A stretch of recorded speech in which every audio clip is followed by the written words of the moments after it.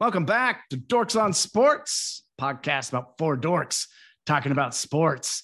And we have a lot to talk about today. We have the Seahawks. We have some Mariners relevant in September. Curtis, how are you doing? Good. Yeah. Good. Alana, what's going on?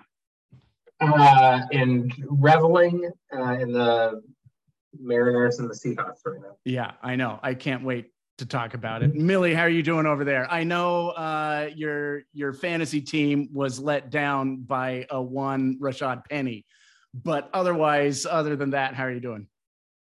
Well, other than this unstable internet connection, and I'm hoping that you can hear me right now. Loud and clear. Great.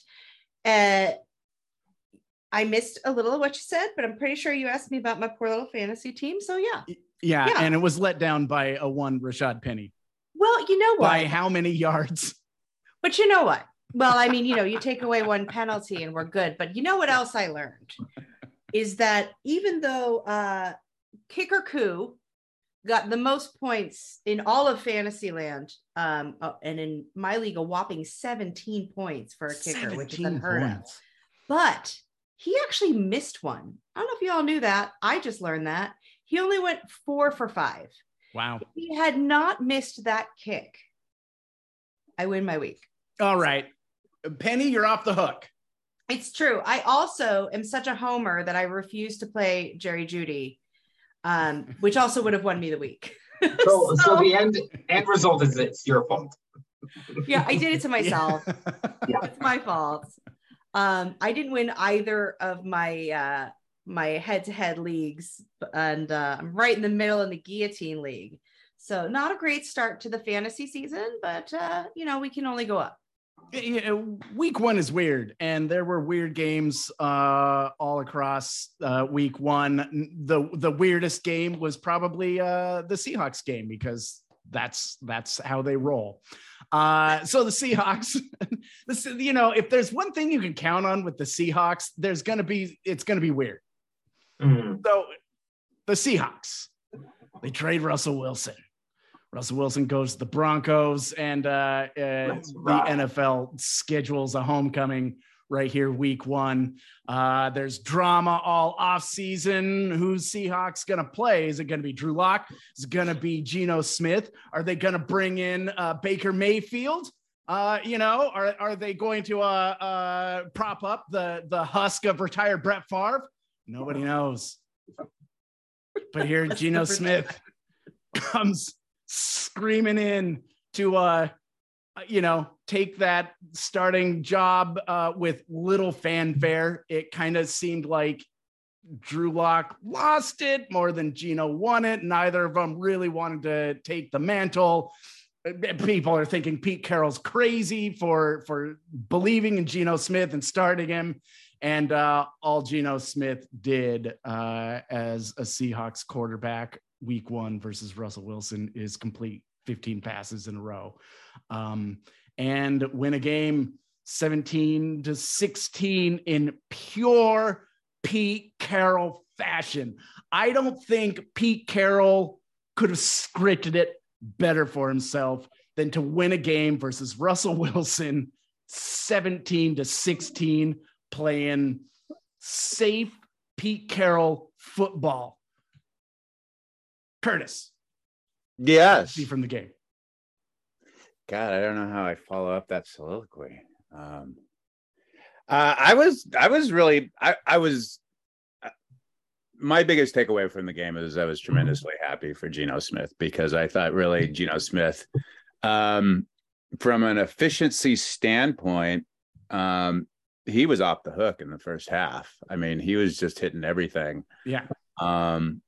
I mean, if you're talking about Pete Carroll football, that's the stat line you want. Like, if you look at that stat in terms line, of Pete Carroll, but I also think Shane Waldron too. Like, for the first time, I really felt, when they were chucking the ball around, I actually saw, I felt that Rams style passing attack that we were promised last year, and it never really delivered with either one of the quarterbacks. Right. They came out with formations and motion calls that we hadn't seen at all last year. Definitely didn't see in the preseason. Yeah. And I really think it caught Denver off guard. Yeah, plays with against a really good defense that was a top 10 defense last year. And Gino, I mean, I'm not going to anoint him the savior of the team or start saying like he's the next franchise quarterback. But from my eyes, I mean, I thought he was in total control of that offense, of that passing attack. And I'm really starting to buy into what Carroll has been saying all along, and also what Pro Football Focus had been pointing out all throughout the preseason, is that he's been making the right reads. He's been making the right calls. Receivers had been dropping balls in the preseason games that he was putting on the money. And I think we saw that on display. He came back down to earth a little bit in the second half, but the second half, he also wasn't helped by the fact that Denver was chewing up a lot of clock on a lot of long, that drives. A lot of long drives that, we were fortunate to have tremendous goal line stances on. We also had some bad penalties that were called back. There was big runs on the ground that were negated because of penalties. There was, there was the stupid bubble screen to DK. I hate those, and I wish they would just retire it from the fucking playbook. Yeah, so I feel like there were points that were probably left on the field in the second half. I mean, we could have won that game potentially 23-16 at the end, and it would have looked more impressive than it actually was. The final score looked like a typical, Pete Carroll grinded out kind of thing, but I think there was opportunities for more points to be had. I agree with that. Yeah. I think, I think Gino could have put up 250 yards. And I was a little disappointed that they didn't run it as much as I thought they would. The balance of passing versus running. That was odd to me. There was that one point in, I think, maybe the fourth quarter when we got the ball back with maybe 6 minutes left. And it was 3 passes in a row, one for a short gain, one that was sort of like a throwaway or something like that. And then maybe he got sacked on that play. And I was just kind of like, whoa, I know. And Penny where's was the grinding out the clock? Penny looked good to me. He was patient, and he was getting his runs, and he broke off a couple nice ones.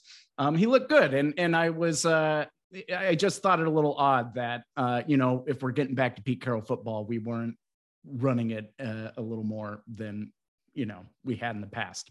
Alana, aside from the quarterbacks, what did you see from the Seahawks? Who stepped up? Who maybe wasn't reaching potential? Yeah, I think one of the main things that I loved watching was seeing Michael Jackson do really great and just be in the right place at the right time for a lot of plays. It was really exciting because knowing that he's, I think, a fourth-year guy. Fourth-year player, floating around practice squads. And this year he made it. He proved in the preseason that he was the right choice. I was also really impressed with Cody Barton, actually. He's got 11 tackles. He had some soft coverage issues against that Beck guy on Denver, as well as the running backs for some of the screenplays. But he diagnosed a couple well. He got a sack. He did really play well. He proved that he belonged in that linebacker room. I mean, his stat line looked like Bobby Wagner. Yeah, absolutely. Yeah, he had 2 tackles for loss. I mean, it was great. Yeah. So, I think the defense really stepped up. I mean, Quandre Diggs is, I think he's probably actually the best player on the team. And he should have had that pick in the end zone. He should have had that pick, but... That was another thing. Yeah, that was weird. That was a weird... Yeah. Yeah. But I really wanted to touch on something that we've kind of chatted about in the past.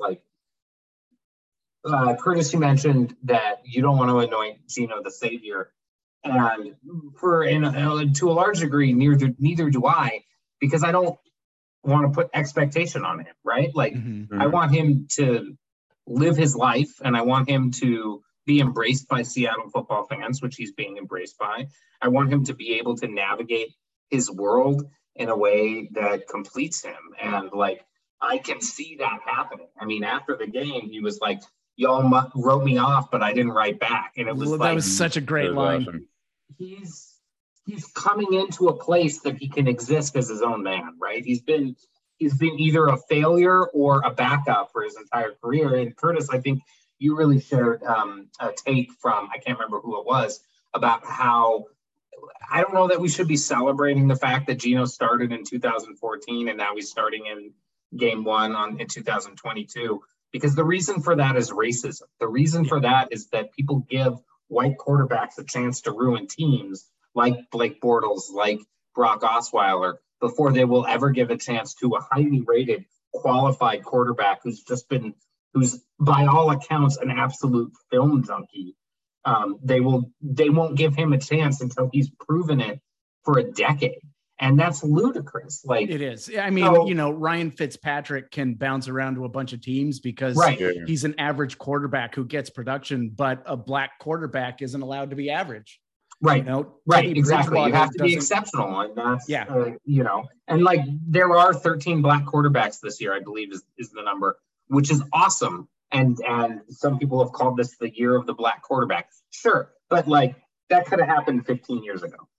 Like, the talent's always been there. And the reason that black men aren't allowed to play quarterback or encouraged not to play quarterback is because they're too stupid. They can't remember the playbook. That Kyler Murray thing. I know we kind of mocked the fact that you have to watch film for 4 hours every week and how stupid that was from Arizona, but that's because of racism. Like, that's like, it's plain and it's cut and dry in that regard. So I just want to celebrate the fact that we have someone who is seizing an opportunity, right? Like, he came in, he got the crowd to cheer for him. We've got double Genos right now that are worth screaming about.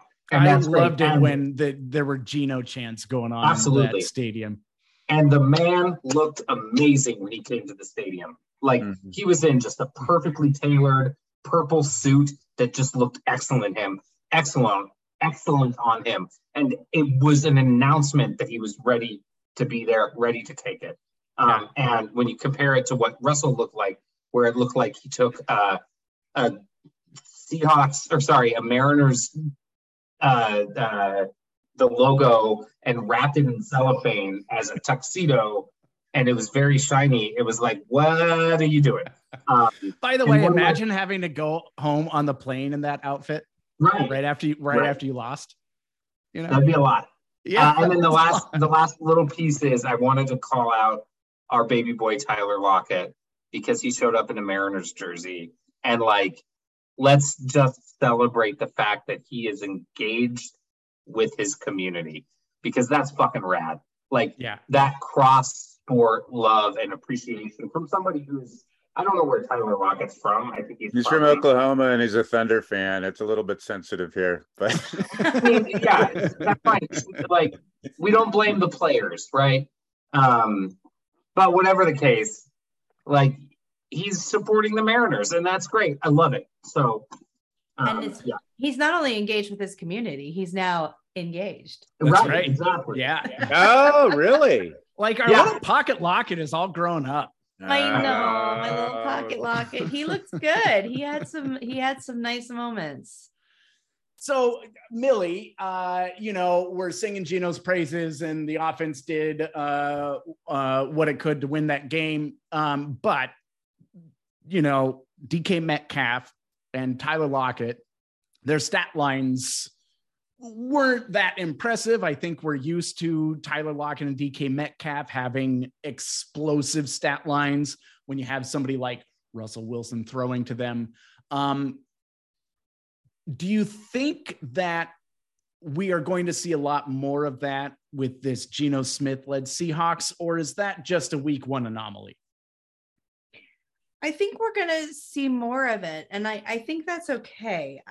Geno Smith is not Russell Wilson. He's not going to throw the big bombs all the way down the field, and rely on, these incredibly talented receivers quite the same way. I don't think that that's the offense that we're building. I sure hope we get a couple of those a game, but I don't think we'll see as many of them. But I think we'll see a lot more of that sort of mid-level pass, which is what we were getting and what is very successful. What I don't want to see is anybody throwing a DK Metcalf behind the line of scrimmage. Like, why? I'm done with that. I'm play. ready for that to go away.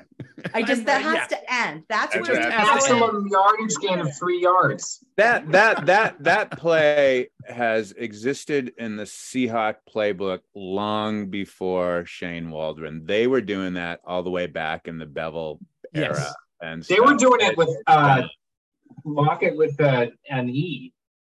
I remember it drove me crazy. They used to do it with Lockett when they had P. Rich and Baldwin on the team, and he was sort of like the third option. And it's just like, oh, let's just give it. If you want to watch DK Metcalf throw off 3 defenders, you do it when he's already in motion and he's already got the momentum and he can toss them off left and right. When he's trying to scramble behind the line of scrimmage, it's not going to happen. Agreed. But I do fully expect both of those receivers to have good seasons. Are they going to have great seasons? Are they going to see the numbers they saw with Russell? Maybe not this year. But I expect decent production. And I think as these connections get more natural, the more that can grow. I think part of what we saw was really smart football on Monday, and not trying to create something that might not be there yet. But the more they're practicing and the more they get in sync, the more I would expect to see the deep ball and the big chance. And we didn't really need it. And so we didn't do it. And that's what I mean by smart football. And I wanted to say something to dovetail off something you said, Curtis, about leaving points on the field. I mean, you want to talk about leaving points on the field. What, twice at the 1 yard line? And Denver couldn't get it in, and in your phone. That was amazing, though. I mean, that was. I credit the Seahawks defense for and Al Woods right in the middle, and Quandre and Michael Jackson. That I still got to get used to that. I was reading. I was not reading. I was listening. It might have been on Bump and Stacy. A take on that and how that goal line stand might be the strength of the Seahawks, that everybody, all of those defenders were on assignment. Like nobody was missing assignment. Everybody knew exactly what to do.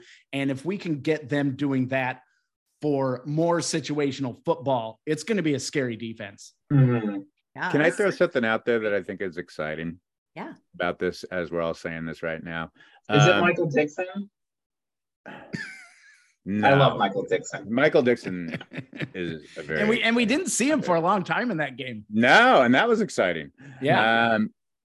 What I was just going to say quickly as I'm thinking about this, Clint Hurt is a former defensive line coach. He's all about his defensive line. He's all about being stout up front. The last time the Seahawks had a defensive lineman, defensive coordinator, was Dan Quinn. Yep. I remember those defensive fronts. Yeah. So there's something to be said about having the guy calling the plays and calling the defense from the perspective of a defensive line coach. Like the emphasis is going to be up front on the team. And that's really exciting to me because I think that's been like missing for like the last probably 4 years. It's really exciting to have that balance because what's Pete's specialty? Exactly. Cornerbacks and safety. Yep. So you've got two, like Pete's arguably one of the best at that particular part of the field, part of the team. And then I would say the best. Yeah.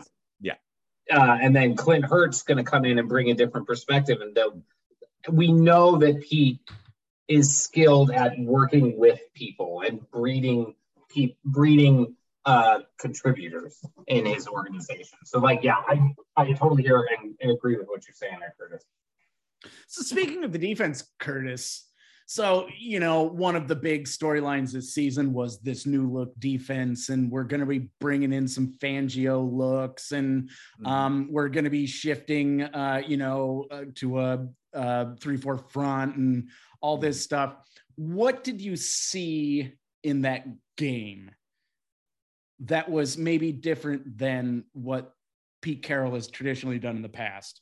Yeah, initially in the first few series of the Russell Wilson Denver Broncos having the ball, I was concerned about the outside containment on a couple plays. I think to the right, it was like on Darrell Taylor's side, or the defensive left, so the right side of the offense.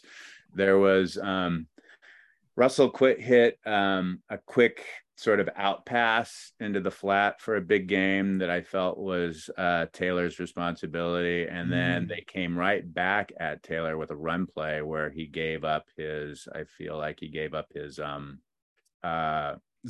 he was supposed to set. Yeah. He kind of went inside, dipped inside and locked up with so there was some leaks and some in the flats, I think, in terms of coverage. And there was some edge responsibilities that were a little weak, but I felt like they shored that up as the game went going, when they were kind of realizing how the Denver run game was attacking it to the perimeters. And so they made adjustments. I just feel like I've always been a fan of the 4-3 of having, 2 defensive tackles and 2 defensive ends. I just feel like that's sort of, in my mind, a stouter look. But I see the way the league is kind of going to this 3-4 and having more of the talent out on the perimeters in these sort of edge rusher dash, linebacker roles, because it makes it more of a challenge for the offense, I think, in particular, in like passing situations, to figure out where the rush is coming from. Mm-hmm. And so like 2 of the 3 sacks were all from the inside, from linebackers, from Adams and from Barton. And then the third one was from Nwosu, who just had an amazing game. Game. And so I just think that there's more. As they get more used to this defense, I think there's the potential for more of a chess match to happen when they really sort of master that. I think it's going to be, I think it's probably going to be sort of a rough start of the season. It could be a rough December. It could particularly with so many rookies. But I think once we start getting into November and stuff, we could start seeing if there's not a whole slew of injuries. And, of course, we lost Adams for the year, and that really sucks. But if most of the guys that we're sort of counting on, hold together, I think it could be a pretty, exciting defense at the end of the year. Yeah. I'm looking forward to it. One thing that I was interested in seeing from Russell Wilson was what this new look offense of his was going to be, and it's sort of an offense created in his image. There's a lot of news coming out of how much power he holds in that organization and how much say he has. And Russell wanted his up-tempo offense, and he wanted these quick attacks, and he wanted his protection. And to me, it just looked like another Russell Wilson offense. It did. You could have put Seahawks uniforms on that offense, and it wouldn't have looked any different than anything Russell Wilson has been doing for the past 5 years. And here's what's driving me crazy is that this like up-tempo thing that he wasn't getting out of Seattle, and this is what he really wanted, and that's why he was mad, and then he's not doing it. So what's going on here? Is Russell does he thinks he knows what he wants but doesn't understand his own skill set? Like, I don't understand what is happening with him. Alana, what do you think? I just think he doesn't. I think that's exactly it. He doesn't understand his own skill set, and like, of course, who wouldn't want that up tempo? We saw Geno doing it, like, and yeah. So it's like Geno seemed more up tempo than he did. Absolutely, 100%. And if you look at the stats that are related to it, I think Geno was getting the ball out in like 2.4 seconds, 2.5 seconds, Yeah. And Russ was like 3.6 or 3.8. Yeah. So like Russell just like the Russell offense is collapse the O-line, run around like a chicken with your head cut off, and then heave it 50 yards down the field because coverage breaks down. And like, great, like, but that's what it is. So commit to that, you know? And like, then we have this whole situation, unfortunately, where you could see the difference in philosophies between Hackett and Russell on the field in that game. And I know that Hackett came out and said, like, you know, we were going to go for the field goal if we hit the 46. And then they hit the 46. But like the discombobulation of that final 2 minutes of game clock was embarrassing. Embarrassing. It was unreal, really, watching it. And it was like also kind of reminiscent. It made me go, wait a second. All that shitty play call or clock management that we had over the last 10 years, maybe that was actually on Russell. Russell Wilson. Exactly, right? Yeah. And so like, so then they do that shit. And then the thing that got like, so I just don't think he understands his skill set and how to use it in a way that maximizes his value. And then the last thing I want to say is like, when we were watching it and they called those timeouts during victory formation, I was like, you petty fucks. That drove me crazy. You petty fucks. What are you going to do? You're going to strip the ball from him? Like, you can't win this game unless something really stupid happens. Why mathematically they couldn't win? I mean, like, I don't understand why they were burning those timeouts, because mathematically they weren't going to get anything out of it. The time was up. It was done. But he looked like a baby head coach. Like he didn't know how to manage the last 45 seconds of that game. And this like inexperience was showing. He just looked out of his depth. And if anything, I was impressed that Russell wasn't throwing a fit. Because I fully he's too him image to be like, you gotta let me do this, you know? Yeah. And he didn't. He respected it. And when the field goal was missed, he just was like, well, that's that, you know, and shook his head. Do you think there's a part of Russell Wilson that's like, maybe things weren't so bad with an experienced head coach? You know what? I don't think so. I don't think so either. I want to really quickly hop on one thing because it's been on my mind a lot today and I've seen a lot of conversation about it. And I am surprised by not even so much locally, but nationally, how surprised people were that he was booed. I don't get that. And I don't entirely understand the controversy. I personally, when he first comes out, I mean, it would have been nice if people had been like, thanks, Russ, but this is football. That's not sports. I don't know that I would have booed him coming out of the tunnel. But I sure as hell was going to boo him on his first drive. Like, that's 100%. What you do. It's a competitive advantage. Like, and that's what we're there for. So, and I'm trying to think, like, can someone please show me an example of when, especially, you know, your big name player, especially a quarterback, came back to your city for the first game and everyone held up signs saying thanks and clapped, especially when he forced himself out. Like, why is that an expectation? And why is everyone saying that we're all assholes? Like, no.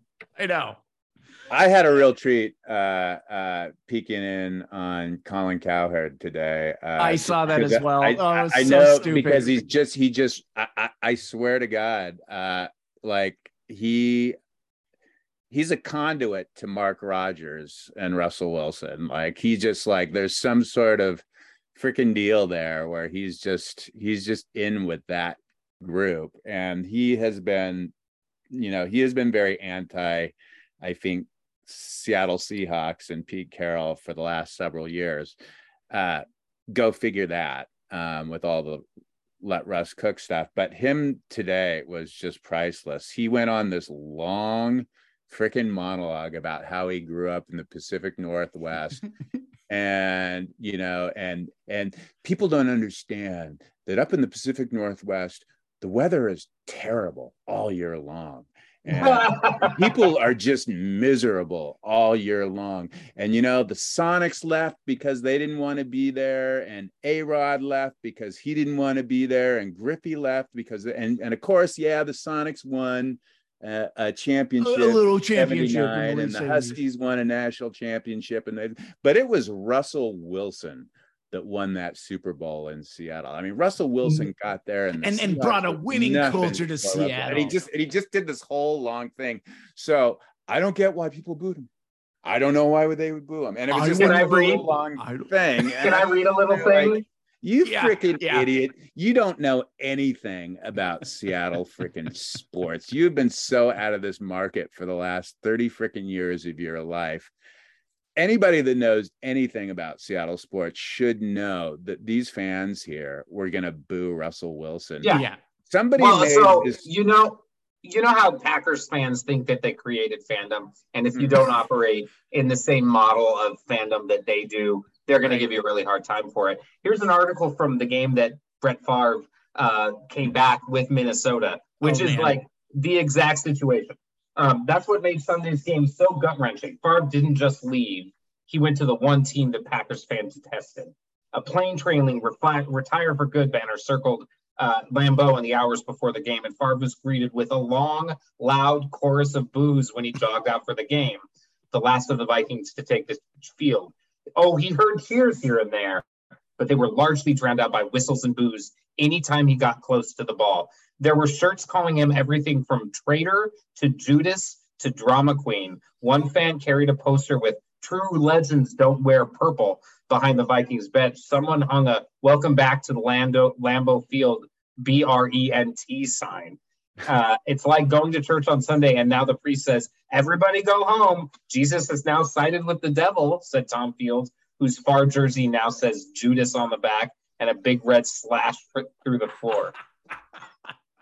Like, I can guarantee you the Packers fans are like, we wouldn't have booed Favre. Yeah, we wouldn't have booed him. Totally. Yeah, that's what I mean. Like, I just don't understand. Show me the example of when your top tier player chose, by the way, to leave for the money and came back. Like, we booed it when it was the Mariners, and we're gonna boo it when it's the Seahawks and it's Russell Wilson. It doesn't it's not what did you do for us once upon a time? The reality is, what did you do for us the last two seasons?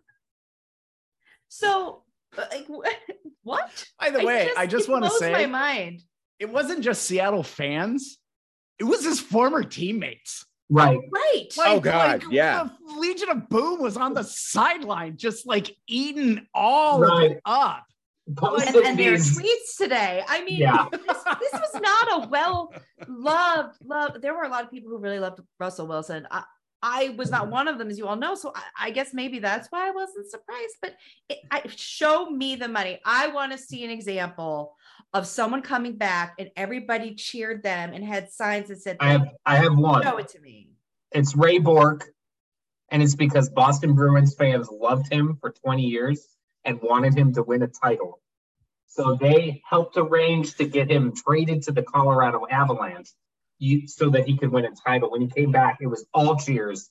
And then also, there's jerseys out there for the year he won the title that are half Boston Bruins, half Colorado Avalanche. I think those situations are a little different. Like the Detroit Lions fans were happy for Stafford for finally winning a championship because they knew it wasn't going to happen in Detroit. But did they cheer him when he came back for a game? Has he played there yet? Sure. I don't think he has. And that's a great example, except like you said, everybody really wanted this guy to get his title. Yeah. You know what? Russell had the chance. Like, it's not like he didn't get to ever go to a Super Bowl. Yeah. And if he would just played Pete Carroll football, we could have got another one. Just saying. Yeah, Russell Wilson, at the end of the day, he wanted to leave Seattle. He wanted to leave Seattle for Denver because he wanted more control. He wanted the whole entire team to be run through him. And Tyler Columbus went on, who used to play for the Seahawks and is now a host on sports radio in Denver because he played for the Denver Broncos later on. He was on sports radio here in Seattle towards the end of the last week and dropped a total bombshell in the morning saying that Nathaniel Hackett answers to Russell Wilson. Oh, that's so crazy. The whole front office answers to Russell Wilson. Russell Wilson right. runs that whole entire team. That is the reason why Russell Wilson is there. That is the deal that they made with him. Yeah. Well, and he Let's should be embarrassed. ride. That is what he wanted in Seattle. He wanted Carroll gone, wanted Schneider gone.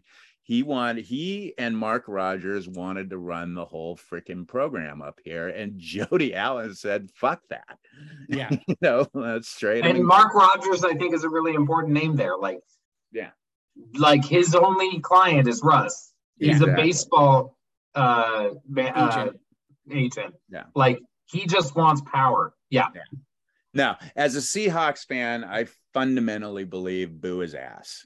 We can celebrate him in 10 years when he's in the Ring of Honor, when all this fucking dust is settled. But for right now, for those reasons why he left and stuff like that, no, sorry, Russ, you get booed. Agreed. Well, Mariners now.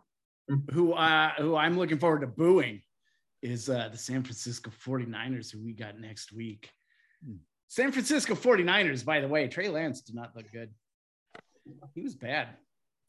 So, given what we saw out of the Seahawks Monday and what we saw out of the San Francisco 49ers on Sunday, let's do some predictions. Lana, sure. You want to kick us off? I just want to let everyone know that we did, in fact, do predictions before this game, and that your dorks, who might be homers, but we don't always pick the Hawks, all four of us picked the Hawks to win that game. Yeah. All four of us were right. And I was the most right at 19 and 17. And what did we all pick for season record? Well, here's what's fascinating. All three of you chose 8 and 9 for the season. Alana says that we make the playoffs at 8. Because the NFC is NFC is trash. Yeah, you called that part. Trash. I have less confidence. Maybe I should have gone a little higher. Dan pointed out to me, I think it was Dan, it might have been Alana, that Pete Carroll's never lost more than 7 games in a season. But I am so not confident that I went 5 and 12, and I hope I'm wrong. Yeah, I my heart really wants to say that we can go 9 or 10, but I'm going to temper it, and I think Monday's game was a strong indication that I'm right, and we got 8 wins. So what's your forecast for the Niners? For the Niners, I'm seeing another low scoring game. I'm going to give it, I'm going to say it comes to 17-14 Hawks. Lana, what do you got? Given that Trey Lance can't play football and he'll be feeling a lot of pressure in the home opener, I got a weird score of 20-12. In favor of the Hawks? Yeah, I don't think. Right. Yeah, I mean, I think that they're going to have to kick a lot. I mean, to be fair to the Niners, which fuck it, but they played in a fucking monsoon on a field that was not to deal with it. No, so like, it's really hard to get a good read on who they are. Yeah. Other than Trey Lance sucks. Or isn't ready, one of those things. I shouldn't say sucks, but he's definitely not NFL ready. Yeah. And I think he's got Jimmy G just breathing down his back. Mistake bordering on irresponsible to have him starting in only his second year in the NFL. He has no experience. Curtis, what say you? Okay, before yesterday's game, I was really kind of marking the 49ers as a loss for the Seahawks, but there's something about the combination of how Geno played better than I expected, and the fact that when Russell Wilson targeted Tariq Woolen's side of the field, his passer rating was like 39. Yeah. That's exciting. That's a top 10 quarterback in the league who had like shitty stats going that way. So yeah, I'm a believer in Woolen and Michael Jackson, actually. And so I think that I I think I'm going to turn my expectations. I think the Seahawks are going to win this one. And I'm going to say, I'm going to say probably 23-17. All right. Yeah. So I am struggling because I always say that, we have we're the kryptonite for the Niners. That's right. And the Rams are ours. So I'm a little torn, but I'm not as confident. So I am actually going, what did I decide? 7 and 9 is, I think the Niners take it. I think it's a low scoring game. I'm going 16-12. All right. Niners. 16-12. Right. Where is this one? Is this one in San Francisco? Yeah. No, it's in Santa Clara. Santa Clara. Yeah.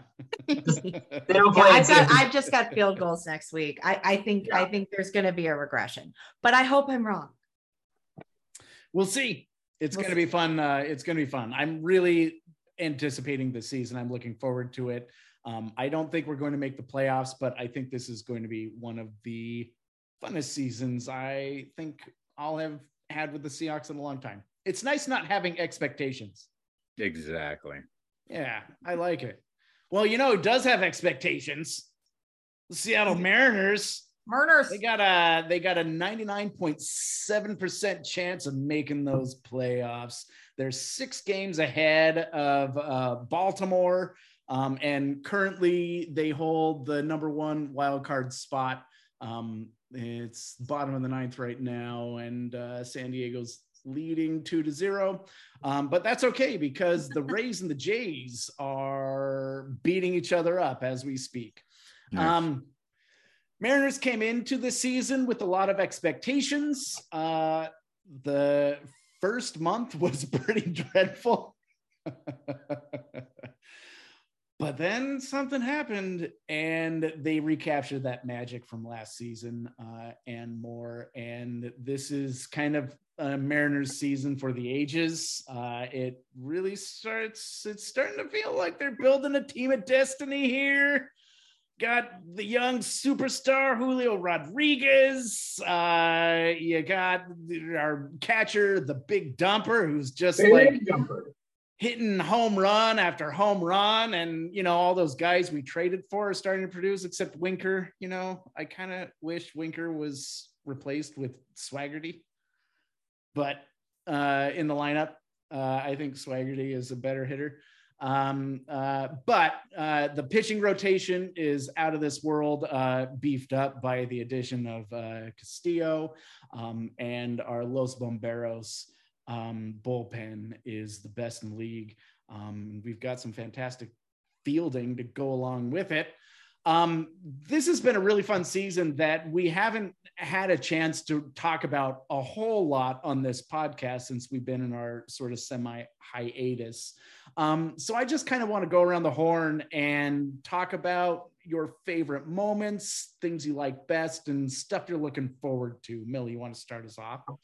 Sure. I was a believer from before the season started. I said we could get a wild card spot, and here we are. There was definitely some rough patches. I mean, I think about Winker, our little tiddlywinker, and I feel like he just needs to get hot again. I mean, he was out of the rotation, and he hasn't gotten hot again. So what I'm hoping is that he turns that on at just the right moment. Yeah. Apparently Haniger's having back spasms and issues again. So we're going to need, to fill that gap. Ham Swaggerty has turned into a darling. He's proven he can make an impact no matter where he has to play on the field. Suarez. He's just amazing. Eugenio with his little goggles when he hits the home runs makes me happy. But what makes and for me, I gotta say, I'm sticking with it. Julio's my favorite player. There's never a moment that man is not in the game, that he isn't joyfully part of this team.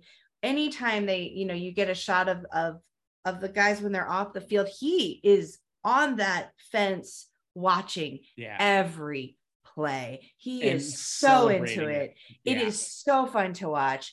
he is definitely my favorite, but my favorite like moment is a moment that happens in every win, which is the dance, right? The mantra I heard is win, dance, repeat. Like, they are such a team, and I am such a believer in the connection of team, that little dance that they've been doing, it never died. Like, it was just, this is our thing, this is what we're gonna do. And it's just so much fun to watch. And that game that we got just a couple days ago with those 2 home runs in the ninth, I think was all anybody needed to close their mind to the idea that this wasn't going to get us, that somehow we're going to fall apart and it's not going to happen. Like, I think that was just that moment that sealed the deal for so many people in Seattle. And I mean, that moment told me we could hang in the playoffs.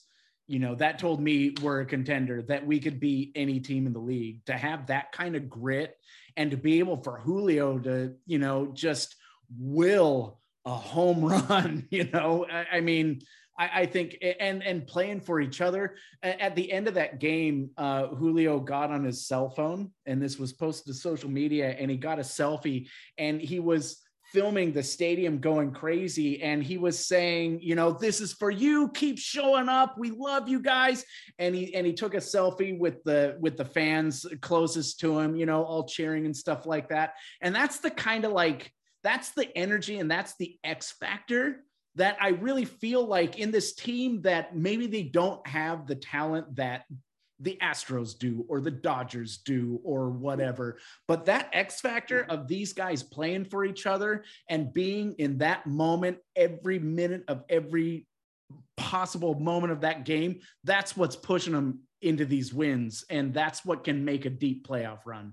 When in that horrible rain game, that awful rain delay, player who was out there signing autographs and talking to fans, it was Julio. It's not even his home stadium. Like, he's my favorite. Yeah. I mean, that, talk about a guy who has really embraced the role of ambassador of a city and superstar, and reveling in it. Man, you know, we got Julio at just the right time. Yeah. Alana, what have you been seeing? So I think the main thing for me is really about how the city has responded to it. I mean, like, I think I've gone to 4 games this year, maybe 5, and they're packed. Every game is packed. Yeah. People are ready for this. People have been ready for this for a while, and we have a team that is so fucking lovable. Like, you talk about Julio, but you also got like Eugenio and his hair, and the way that team loves each other, and the Big Dumper, like you and I have a special connection with the Big Dumper there. We do, Curtis. And Julio just reached on an infield single. There's 2 outs in the bottom of the 9th. Ty France is up to bat. They're down by 2. But the pitching, they play for each other and they play for the city. And you're absolutely right that's an X factor going into the playoffs. Now, will that mean that we have games at home? Not probably until, well, who knows what happens, but potentially not until the divisional series. The one thing I want to be cautious of is that expectation, right? Like, could they go to the World Series? Yeah. Are they a legitimate contender? Absolutely. Is it World Series or bust? No fucking way. Absolutely not. And so the main thing for me is, like, after looking at that Toronto series that was so ecstatic when we swept them and Gino delivered the walk-off. After looking at what was the other one? There were a couple of that 14-game win streak that was amazing. All of it comes back to the biggest positive about the Winker trade was that brawl, right? Yeah. Like, that ignited them. They started their 14-game win streak 5 days later. Yeah. It just united the team as a team, recognizing that those Angels are pieces of shit and that we could beat anybody. And we did, and haven't looked back. That's a turning point for the entire franchise, I think, in a way. And I think that if the Mariners, let's say the Mariners go and give New York or Houston, real tough fight in the ALCS, which I think is probably like that's what I'm looking for, right? Like that's where I want to be. Yeah. I love a World Series, but like that's the right stepping stone. And then in the offseason, we go out and sign Trey Turner because he's a Mariners player. He plays the same type of ball that we do. And I think we could bring him in, and then either he or JP could go to second. And then boom, we've got a fucking lineup. Yeah. So like thinking about that and then thinking about what that means for the next 5 to 10 years.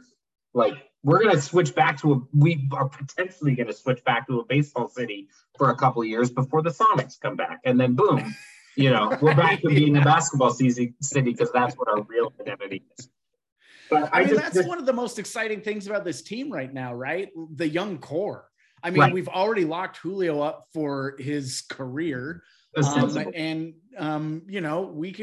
have Cal Raleigh, and there's Mitch Haniger, and there's just the pitchers, Kirby, who has been pitching out of his mind. Logan Kirby's Gilbert. An ace. Kirby's a number one. Yeah, absolutely. I mean, if you're talking like a 3-game playoff series, who are you starting? I'd say Castillo, Kirby, Logan. Yeah. And that's not to say that Robbie Ray is a bad pitcher. That's just how loaded we are. You know what I mean? That pitching and home runs, which Mariners are very good at, that's a recipe for playoff wins. Good vibes only. Good vibes only. Curtis, what have been some of your favorite moments, favorite players? The brawl was definitely my favorite moment. I'm not that I'm into Donnie Brooks, but I guess it was sort of like the it's really kind of the "Are you mad, bro?" kind of moment for the team, where they just said like, yeah, you know what, we're not scared of anybody. And we don't care you got Trout and and that fancy pitcher from Japan. We're gonna kick your fucking ass. And that was the thing, the Angels tried to stir up shit, and Seattle said no. And and in terms of Winker, if that's his biggest contribution, then God bless him for it. That trade was the right fucking trade to make, and it was like, and that to me is when I knew, when I saw that 14-game streak. And let me tell you straight up, like I said at the beginning of the season in one of these earlier podcasts, like, the Mariners are going to the playoffs. But I dropped off that bandwagon like lickety split in June. I was like going like, same old fucking Mariners. I don't know why I bought into this shit. Here it comes again, like all that sort of thing. And then that brawl happened. That streak happened. And I was going to go like, holy fuck, this team is honestly going to do it. And, by the time we got into the end of July, going into August, I was kind of like, you know what? I think this team could fucking go to the fucking World Series. If they stay hot like this. And it's not my expectation that they're going to do it, but I honestly believe that I don't think there's a more dangerous team in baseball right now when teams are chasing pennants and when the shit gets real than the Seattle Mariners, because they've stood their ground with the Braves. They've stood their ground with the Yankees. They've gone back and forth with, that miserable team down in Houston. They don't wilt. They kick the shit out of the Blue Jays when the Blue Jays came in here and swept them. And when's the last time that's happened in Seattle? This team is special. This is a special team. And I just sort of think like, you know what, from my opinion, from my position, I would not bet against the Seattle Mariners. I wouldn't either. And let's get not tonight. This is a playoff postseason game. What's that? I've always thought, with the Padres, if they could split this 2-game series, they're going to be doing okay. Here's the thing: if the Mariners go 500 from here on until the end of the season, we'll have 90 wins. So, there's a very good chance that we're going to walk out of this season with, over 90 wins. One thing I like is that we traded for Winker, and he was going to be the big bat. He's going to be the power hitter that we needed. And Suarez, Eugenio got kind of like thrown into the deal of like, please take this guy off our paybook. And, you know, like, and it paid off for us because Eugenio is who we thought we were getting from Winker. And I kind of love that. Cal Raleigh is what we thought we were going to get out of Kellenic. You know what I mean? And I love how all of these guys are kind of stepping up. You have different heroes every night. I think one of the coolest things about that brawl actually is, you know, you had so many suspensions laid out that this team had to learn how to the next man up mentality. You know, who's gonna step up? Ty France gets hurt. Okay, we're gonna have to be productive. We're gonna have to continue winning, and they have. You know, I don't know. It's a team of destiny, and I'm really looking forward to where this season is going to go. And I mean, I think it's a certainty we're going to be going to the playoffs. And man, 22 years later, that's going to be good. So one team that has been a virtual dynasty in Seattle has been our very own Seattle Storm. And one reason for that dynasty is the play of the legendary Sue Bird, who played her very last game. What was it, last week? Last Tuesday. Yeah. When they fell in the playoffs and spoiled a last dance.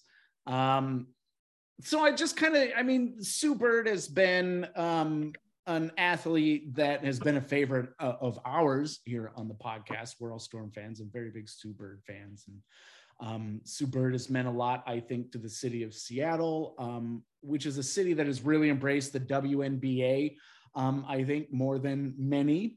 It's been a very popular team here, and Sue Bird has meant a lot. And it's going to be weird not having Sue Bird playing after 20 years. How long has she been in the league? 20. Yeah, this was her 20th season, wasn't it? 20th season. Like that's a long time. And so I just wanted to, quickly just talk about Sue Bird and what she meant to you and what she meant to this city, and give our thanks for all the memories. I mean, the Seattle Storm are the winningest team in Seattle sports history, and Sue Bird is a lot to do with that. So I think why don't we start with you? I think one thing, the thing I want to highlight, because I know that Curtis has a lot of things to say about her playing career, but just Sue Bird, the advocate, and Sue Bird, the personality, in terms of like how she carried herself on the court and off the court and as a representative of Seattle. She is part of a generation of female athletes who, when they came into the league, were not really allowed to be open about their sexuality. And over the course of time, took those brave steps to make sure that they could be. And so as we know, Sue Bird is in a relationship with married to Megan Rapinoe. And I know that once they're both done with their careers, they are looking and exploring potentially having kids, which, like, fuck yeah. Talk about and they power live, couple.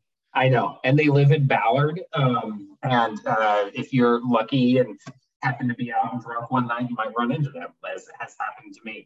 And just like the fact that she's using her privilege as an athlete, as a visible athlete, to fight for causes like freeing Brittany Griner, to wear Black Lives Matter shirt, to be a voice in the removal of the Atlanta Dream owner a few years ago, to just be like aware and supportive. I mentioned last night when we were watching the game that one of the things I liked about Russell Wilson is the fact that I'm confident that he would not care, or that he would be supportive of trans people. Like, I'm confident about him, even though he's a religious weirdo. Like, awesome. I am not as confident about Doug Baldwin, even though it's a probably. It just, I don't know. Like, I could be wrong. I hope I'm wrong. There are plenty of athletes who look at me and are not wanting to see that. But I am 100% sure that Sue Bird is fighting for my right to exist and using her platform as the GOAT in the WNBA to ensure that people like me have a fair shot at life, and like I just appreciate that advocacy, that activism, that awareness, and that compassion.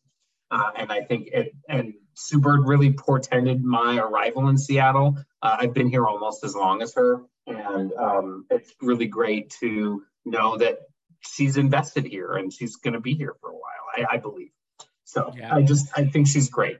In her, I was lucky enough to see the last regular season game, and in her speech to everyone in the arena, she talked about when she first came here and in her first season that she went to the Wild Rose. I remember that. And that it was, not at the Wild Rose, but I was there at that game.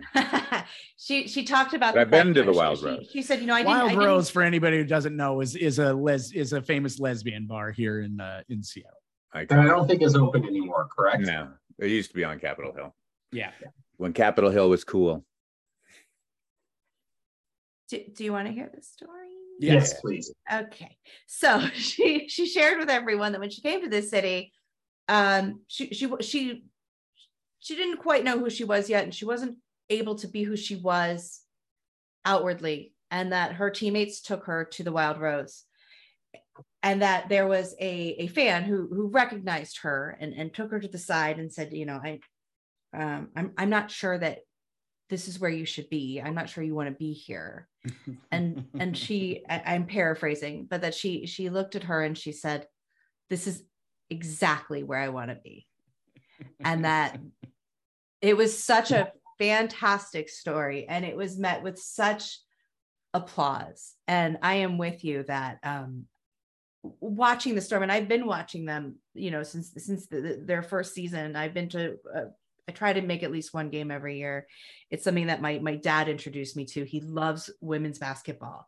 Whereas I don't like the NBA, as you all know, he showed it to me and I loved it because you do see so much more of the team sport and the strategy. And it's just a beautiful game to watch. And so I have a lot of emotion tied up with this team, and saying goodbye to Sue Bird was emotional, and there wasn't a dry eye in the house, because not only did she bring us these championships and been a supporter of our city and been an ally and out and proud, and I'm with you, she's not going anywhere, and what she's going to do with her life is important, and she wants to take us all with her, and it's just being under her umbrella just feels good.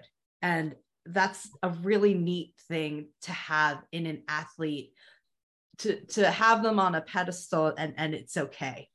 Yeah. I adore Sue Bird, and I'm sad that era has come to an end. I am too. And when I think about a superstar and somebody who's going to be the ambassador of a city and, transcends just what they're doing on the court or in the field or whatever, Sue Bird is that kind of person. And I can see the dichotomy in that versus somebody like Stewie, who can be that person, right? She plays that well and she carries the team, but doesn't want it. And that's fine for her. But that's the difference, is that somebody like Sue Bird, who can really step up and take charge of that role and inspire people with it, that I think, transcends her from more than her production on the court. Yeah, I think she's really great. Curtis.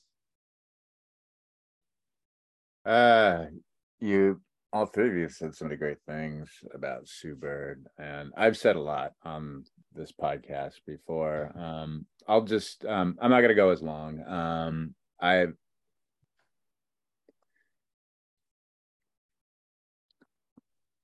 I've loved a lot of athletes in this town. When I was a kid, it started with Steve Largent. because Steve Largent was sort of like this kind of small, not super fast, but he was like this phenomenal route runner. And he was this underdog. And when the Seahawks started winning in the early 80s with him, I got super attached to that team. Griffey is my age and came into superstardom when I was before the age of 21. And Sean Kemp did too. And I thought they were pretty special. In the 90s, I loved Cortez Kennedy. He was this big plugger in the middle of that defense on a lousy team that didn't have a decent quarterback for a decade, and he fought through. And when Holmgren got here, he finally got to experience the playoffs after 10 years of losing in Seattle. And it was a rough decade being a Seahawks fan in the 90s.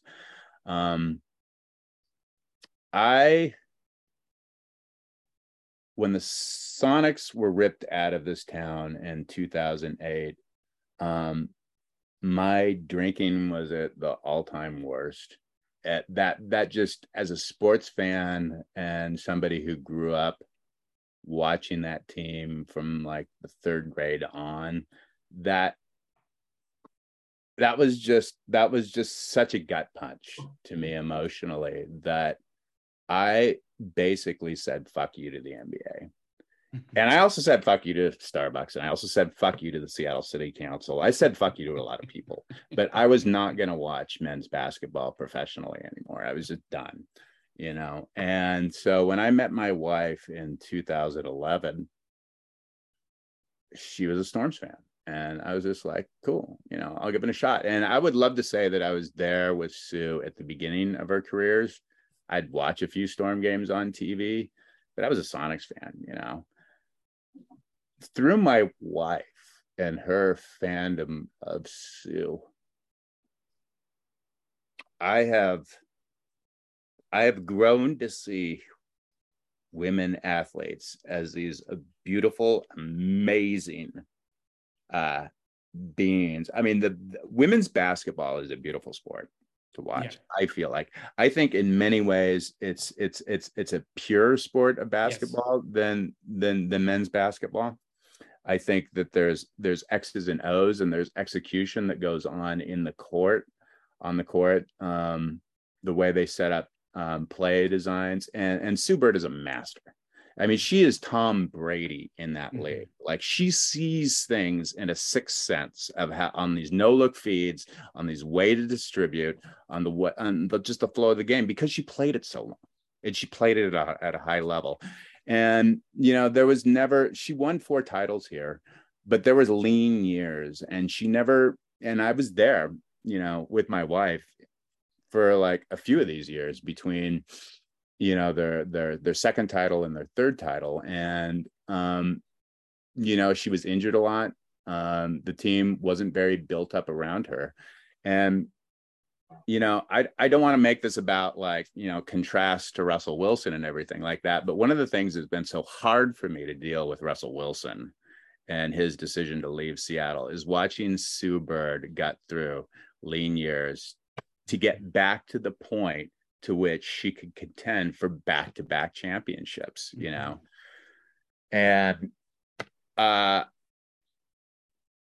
just say it. I have never seen a better point guard in my life. And I've watched every single I've watched a ton of Gary Payton. I've watched a ton of John Stockton. Those guys were tremendous. Sue Bird was a freaking wizard on the court as a point guard and a distributor and a scorer.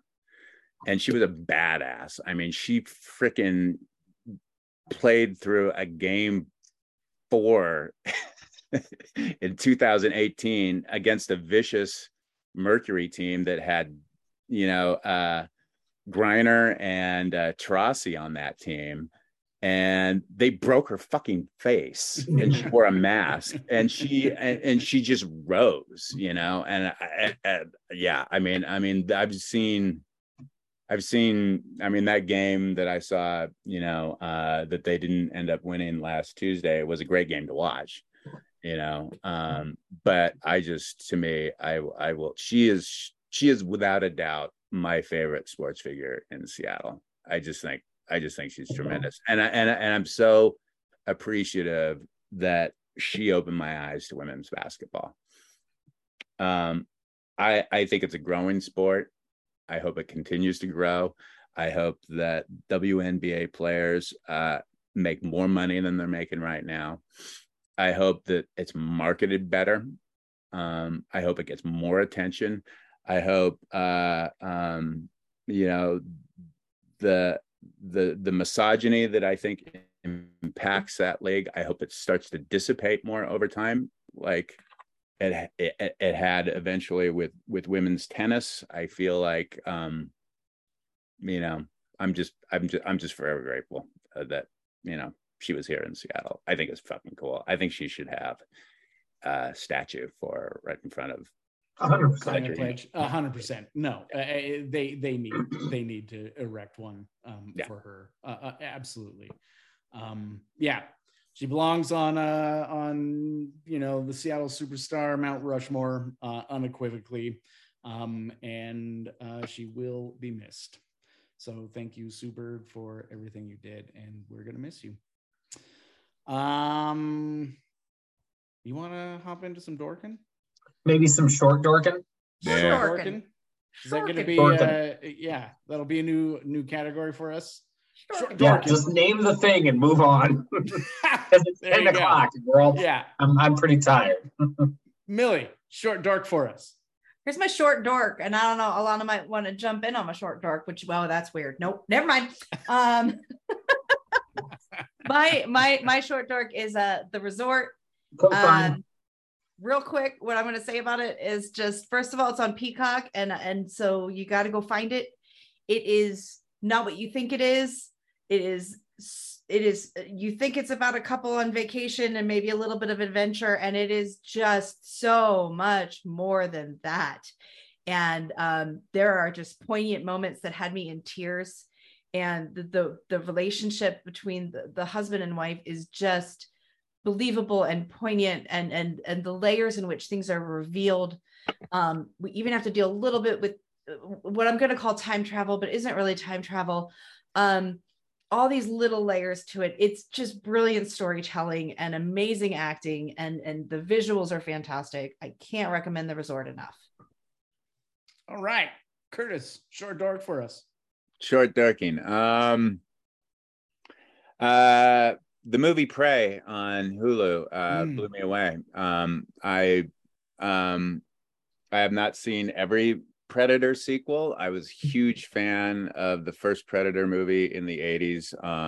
I think it's one of the best action films I've ever seen. And I like this one better. They're two very, very different films in many ways. I don't think it's fair to compare the two. But space monster coming down in outer space, and hunting indigenous people down in like the early 1800s, and a young indigenous woman figuring out a way to kick his fucking ass is an amazing, beautiful thing to watch. And the cinematography of the film is really pretty too. And I just think it was a fun watch. I like it. Alana, short dork. The Resort is my number 2 show of the year, behind The Bear. So far, I've loved it. It's magical realism. It's based on Borges. It's wonderful. But really, the other one that I wanted to highlight, since Millie already did, is A League of Their Own on Prime. It is beautiful. It is very queer. It is. There is so much sexual chemistry and tension between Abby Jacobson and Darcy Carden. It's like, what? It's wonderful. The baseball is fine. Like, there's some obvious CGI, but I don't care, because the story is really about these women that came together and discovered themselves as a result of being a part of this league. And there is an episode that is simultaneously joyous, thrilling, choral singing, amazing, like awesome, they're at a queer gay bar, like Rosie O'Donnell's there, like just wonderful, and then devastating and heart-wrenching immediately after that. And it's like the perfect thing. By the end of the series, I was in a puddle of tears, because the thing that can make me cry the most is when the opponents or one team helps the other team win, like in a specific, like there's an old softball video, a girl who like blows out her knee rounding first base, and because the rule is you can't touch someone on your own team traveling the bases, two players from the other team carried her around and helped her score, and they do their own version of that in a league of their own, and it's just like, it's like tears puddle mess nonsense. Great, I loved it. I keep meaning to watch that one. I have three things. I'm short Dorkin. I just finished the latest season of What We Do in the Shadows. And I was very surprised that show is so dumb in like the best way possible. And the last episode of the last season got me verklempt a little bit. Like all of a sudden, Sunrise, sunset. Yeah, I know. They just threw out a little emotion at me that I wasn't expecting, and I really appreciated it for it. They earned it. I have been slowly watching the newest season of Reservation Dogs, and I've been taking my time because I'm just in love with this season and I don't want it to end. And so every time I turn it on and I want to watch the next episode, I go, but if I watch it, it's just like, I'm just closer to this, not being able to watch this show again. I love it, and that's one of my biggest recommendations for everybody to watch. Reservation Dogs on Hulu is just excellent, and they really take this new season to a new level. And then lastly, tonight after we stop recording this podcast, I'm gonna dig into the new season of Cobra Kai. Yeah, it's a good show. It's one of my guilty pleasures. I think they hit all the notes that they want to, and it delivers. And I'm looking forward to it. All right, that's it. Like us on Spotify, Apple Podcasts, wherever you find your podcasts. You can watch our pretty faces up on the YouTubes. That's where you can see the video cast of this thing. Check out Curtis's blog, 12life.com. He always has great things to say, but especially when the Seahawks start their season. Once again, my name is Daniel. For Alana, Curtis, Millie, the rest of the 12s, saying goodbye, and go Hawks. Hawks.